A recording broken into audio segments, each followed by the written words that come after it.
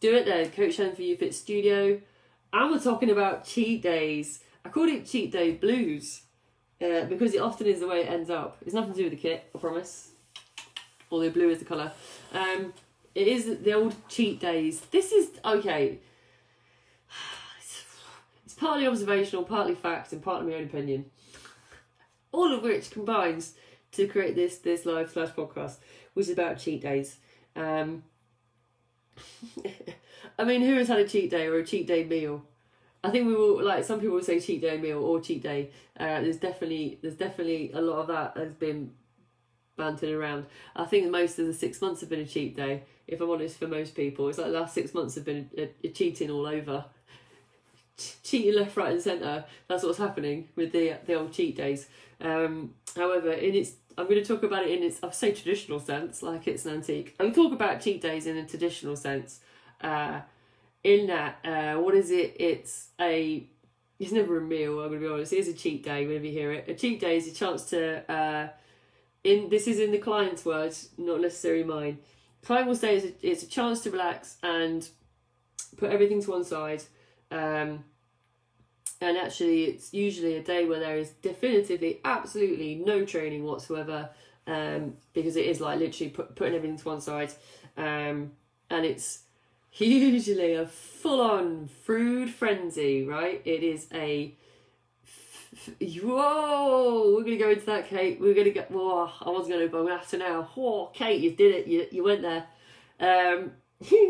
So it is a switch off mentally as well. So it's a day of physically turning off or turning down the volume, and it's absolutely a day of mentally turning down in terms of you're going to look at it going, yeah, let's do it, let's get into it. Cheat meals, geez, cheat meals or cheat days, any of it.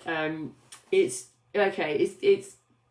I'll give you the consequence. I'll tell you the mindset. So the mindset is I've worked really hard. I've been in the gym, therefore I have deserved this. I've worked hard enough to eat this, whatever it is, in its absolute calorific mountain of food. And fair play, it's a reward. You went there. Mine are cheat days. There are reward days. Yeah, reward days. Consequences of that. For some, Kate, remember I'm talking about extremes here, I'm going to say that. For some people, it can consequently create the situation where somebody's training hard and let's think about this. If you're creating a cheat day, you're ultimately also creating clean days or non-cheating days, whatever you want to call them. Which is okay to a point. Hand on face emoji. Walk on into it. Come on, Kate, walk on into it. If you remember, have a look at Kate's before and after.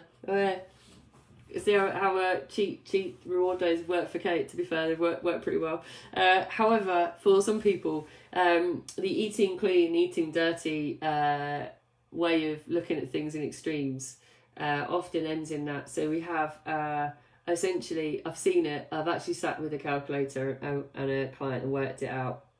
Literally, it happens more than once, actually, to be fair, over the course of my career, to sit with a calculator and work out a cheat day's calories with a client, and it was something near 7,000 calories over a day, or it was 7,000 and a bit. On the first occasion.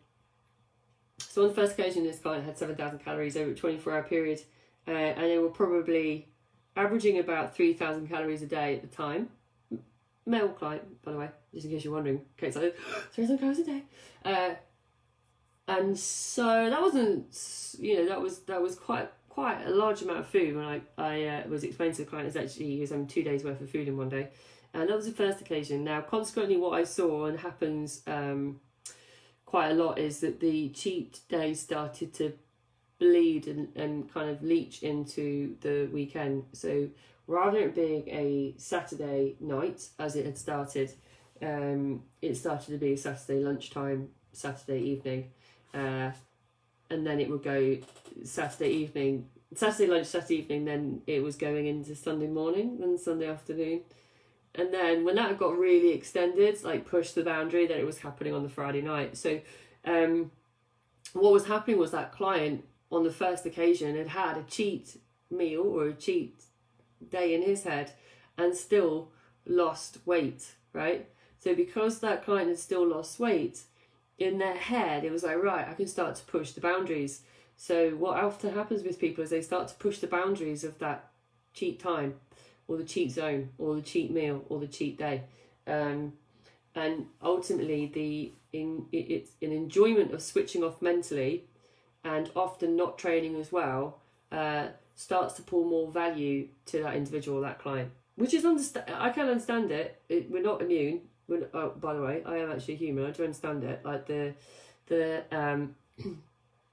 I know for me, if I've gone down this route, choking on the memory, if I've gone down this route, which I have, for me personally, it's almost a memory of a past life for me personally if I go down this route, and it's often the same for a lot of other clients. So, and by that I mean that if in a previous life I used to eat wherever I wanted, and not care about the consequences or not see any consequences, having a cheat day or having a cheat meal day, weekend, and still losing weight would be for me, or was for me, the ultimate achievement, right? The thing is, I know, and I've said before, when I was being coached, that actually I was probably bringing my cheat... We're back! Ooh, back. Everyone's getting on Sky News right now. So back to the cheats. So if I was extending that, if I was pushing the boundaries and still seeing how much I could push it and still lose weight, I understand that's why some clients will want to keep pushing the boundaries, because they want the best of both worlds, which is I can train during the week, I can choose to leave the weekend to one side and not be concerned about the consequences, because ultimately I'll be able to recover them, or there will be no consequences, and therefore there's more value in the moment of enjoying this cheat weekend, this cheat day, than there is for me worrying about the consequences. In case saying, oh, I have felt the consequences, yes. And the thing is that actually, and it is and it's leading me nicely, Kate, onto the next point, which is actually each time it's a learning curve, right? It is a learning curve for all clients. I would say that is it will be a learning curve for you, Kate, as it was for me, and it is for any client. If you're looking at how you want to then still preserve the best of both worlds without implementing the approach to cheat meals, which ultimately always ends up in debt, because that is actually what happens, by the way. It can start out, as I just said, by getting the best of both worlds, training during the week, going out, partying hard, still losing weight, riding the train of that for quite some time. Ultimately, that train will come to a stop. It does not matter who you are or how hard you train. I've seen it. I can't even give you a number. I've seen it that many times. I don't think it's possible to give it a number. It's that often. At the end of the day, the train will come to a stop at the next station and won't leave you again for some time. If not, start going backwards down the track, going whoa. And why does that happen? Again, for the reasons that I said, the content of the cheat meal gets more and more outlandish. Whereas the client who started at 7,000, I ended up one weekend when I went from a Friday to a Sunday night with him, it was near like 12,000 calories. It was intense. To the point where it for that client, they'd taken it to the point where they could no longer maintain and sustain the cheat mentality, because the content of the cheat meals was just getting extensively higher in calorie, because they just wanted to push the boundaries further and further to his extreme limits. And whilst that case wasn't extreme of a client, it happens at every percentage. If that was 100% or 90%, I've probably got it 100% if I'm honest. If that's 100%, then everybody will push that boundary from 100% all the way down to like 10, 20%. People like to push and test boundaries, see how far they can rebel a little bit on the process, to and still get what they want. Ultimately, everyone does it. It doesn't matter who they are, what point they are on the journey, it will happen. Now, the thing about percentages, interesting enough, and this is what I talk about a lot of my clients. And remember, again, I will say this, you always have outliers, right? So there are some people that can play this game like an absolute card shark for a long period of time and get a result. It doesn't mean I won't warn them this is potentially a risk, right? I do. However, what will happen is in their own way, they will start to learn the percentage of where they can push and shove, right? And by that I mean, if I say, generally speaking, which I do, there or thereabouts, right? Sam and I have talked about it when we've done, way back when, I think about a year and a half ago, we did a live together. Oh, God, that was some time. It might have been 2 years ago now. We did a live together about something like this. Similarly, we were both in agreement, which is good because we were doing this live. We hadn't really had much of a conversation beforehand. We just went with it. And we were both in agreement that for someone to be successful in terms of how consistent they are, or using somebody else's language, clean they are during the week, not a word I like to use. However, if someone is clean or has healthy choices during the week, shall we say, 60 to 70% of the time, right? So 60 to 70% of the time, they are eating, using healthy choices, using the guidance of their coach, sticking to that guidance, training regularly, 67%. If that is their goal, which it is, because we never ask for 100%. So we never ask for 100% perfect or clean or whatever you want to say, because that's not how we approach things for longevity. So if you don't ask for 100% and we're asking for 67%, that leaves you, let's not judge my maths and get it right, 30 to 40%. Oh, look at me! 30 to 40% of time where essentially you are, if you want to use the language, cheating, right? If you want to use that language, if this is the language you already use for cheat days, so 30 to 40% of the time of your whole week, you could be eating things that are not to the portion or not on track within reason, right? So the idea is, though, that if you're wanting to cheat, if you want to cheat, right, you have some play space to cheat in. However, how much you push that boundary, like is it 30% or are you going 35? Or are you thinking 40 but really it's 45, right? This is where it still gets unique to the person and their interpretation of that, right? How much you push and shove on that percentage is down to you, right? If you want to cheat the system or whatever you want to call it, if you want to push the boundaries, then you can. However, there's always trial and error. Now, with some clients, if they get it right and practice it, right? So by practice, I mean actually understand it and go in it with a conscious plan and process and a strategy that's been put in place by their coach to say, right, you are going away and you are intending to have a party, right? Party.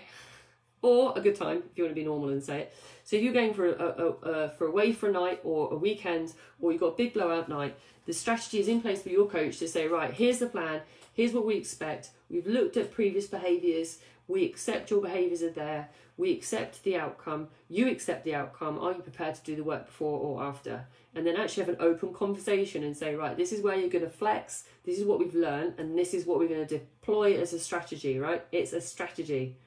Strategy is a set of plans or a recipe, if you like, for success. So if that strategy is set in place for a client to follow, to say, guess what, step one, play your 67% before you're going to start to go to your cheat. So really, really use it, deploy it, understand what your 60% to 70% actually is from a consistency point of view. And then go and be in your 30, 40%. And we understand what that 30 to 40% is. And then guess what? We know when you come back, you've either played hard in that full on, you've pushed that 40% like a mofo, you've come back, you've waxed that.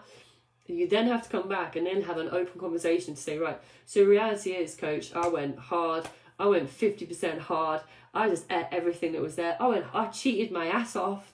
Then we got to talk percentages again. You got to find the flex and the flow for you to say, right, coach, you know what, I'm going to have to come back and it's going to have to be 70 to 75% now because I went full on hard on that cheat, right? We're like, okay, cool. So we do a recovery plan. We have a strategy. We taught strategy before this happened. Now we deploy it. Now, however you look at that, once you have a coach behind you who knows you, knows your behaviours, knows the likelihood of your behaviours, and really knows them, not what you tell me. Just saying. How many people have said, oh, Helen, you know me so well? I'm like, yes, I do. I accept and do not try to change someone's behaviours, right? I work with their behaviours to ensure that they stick to their 60 to 70% majority of the time and still ultimately win. They don't cheat, right? Because the final point I'm going to make before recap is that if there's only one person, right? There is only one person you're cheating if you don't get a result. Ain't me. No, that's not me. If you do not get a result, a cheat day or a cheat meal or a cheat weekend, there's only one person who bears the consequence of a cheat. You're cheating yourself out of a result if you do not deploy a strategy that accepts it and starts to look to a way to make it part of a balance of life rather than an extreme of I'm putting everything to one side and that's it, and I'll have amnesia after it. It's just happened, right? Talk about food amnesia all the time, right? A cheat day is a food amnesia straight out of the book. Should have said that. It is, right? I'll say in the recap for sure. However, cheat day mentality is like, it happened, I forget about it until next time I do it again, which is in about T-2 days, right? So this is the thing. Talk about it with your coach. Have a coach, firstly. Have a coach that has your back and knows you enough to say, right, this is how you like to behave. Let's work with it. Let's not stop it. Let's not force you into something you're going to begrudge. Right, really, if we're playing the long game, which we are, then let's work with you rather than against you. Find a way to deploy a strategy that helps you feel like you're still ultimately in control. You know your own behaviours better and you're able to work with them, not against yourself, right? So, that's probably a bad idea. Right, cheat day blues. Cheat day or cheat weekend or cheat holiday, work hard, play hard. Okay, I'll take that. Yeah, if you just do the work, you play. Do the work before or after. That's the thing. Work hard, play hard, work hard again, Kate. That's how that should read. Work hard, play hard, work hard again. And then you can play even harder, right? You can be climbing walls and paddleboarding and all that kind of stuff, okay? You can do it all day, mate. So cheat day, cheat weekend, whatever it is, it's an opportunity that somebody may seek on a regular basis to put their goals to one side. Mentally and physically, that is a day where somebody's saying, nah, I'm checking out for today. This is my checkout zone. I'm out, right? I'm out. Done. Leave it all behind.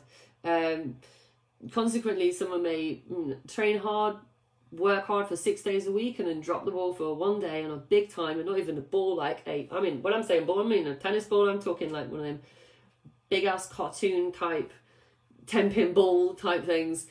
Go for money, right? It's going to be calorically high and it's going to start to bleed. It always does. No matter who says it doesn't and they're in control, it always bleeds, because as people we like to rebel. So we like to push the boundaries and see how far we can get and still be able to say we're losing weight, or still be able to say we're in shape, when actually we're pushing the boundaries too much, too often, and ultimately what happens is somebody stops losing weight, right? It just happens, right? A cheat day becomes a cheat weekend. I talked about that client who went from 7,000 to 10,000 calories over a weekend. Oh, bangers. I mean, that's a lot, fair play. However, what wasn't happening was that strategy wasn't in place for the coach. So the open conversation wasn't happening. Crushing ball, yeah, wrecking ball. Wreck it, Ralph. That's the one, Kate. So what I talked about towards the end is a strategy. So it's open conversation of using your coach and utilising your coach to put together a strategy that understands your behaviours when you're choosing consciously to come off track, what your own personal blend of percentage of time you need, right, and must have to continue to lose weight and be healthy. And as Kate said, work hard, play hard, because you can have both. You can have your cake and lose weight, right? Your own personal blend of how much to tune up and tune down based on your own behaviours and your coach understanding them and talking about them openly as much as you do, means that together you can put together a plan that ultimately does allow you to have some playtime away from consciously losing weight, or whatever you want to call it, because ultimately it is a grind to lose weight long term equally. So the 30% is paramount to have that as part of your your whole approach so that you don't feel you need to cheat. There's nothing to cheat if you're getting a result and also having your 30%, right? As I said, I finalised with, you're only cheating yourself if you continue to have cheat days, because it's only a result that suffers. Right. Tomorrow. Oh, when the scales fail you. That is tomorrow at 5. Join me, please, for that one. In the meantime, depends on the cake. So Kate said, I'll definitely walk 5 miles for cake. Depends on the flavour, depends on the icing. That's what I'm going to say, Kate. It might be 10 miles, if I'm honest. Or 15, if it's worth it. Until tomorrow, enjoy. Kate, you've got to get out and get some more steps because you're only on 10,000, that's not enough. And enjoy the weather for this evening, and I'll catch you tomorrow.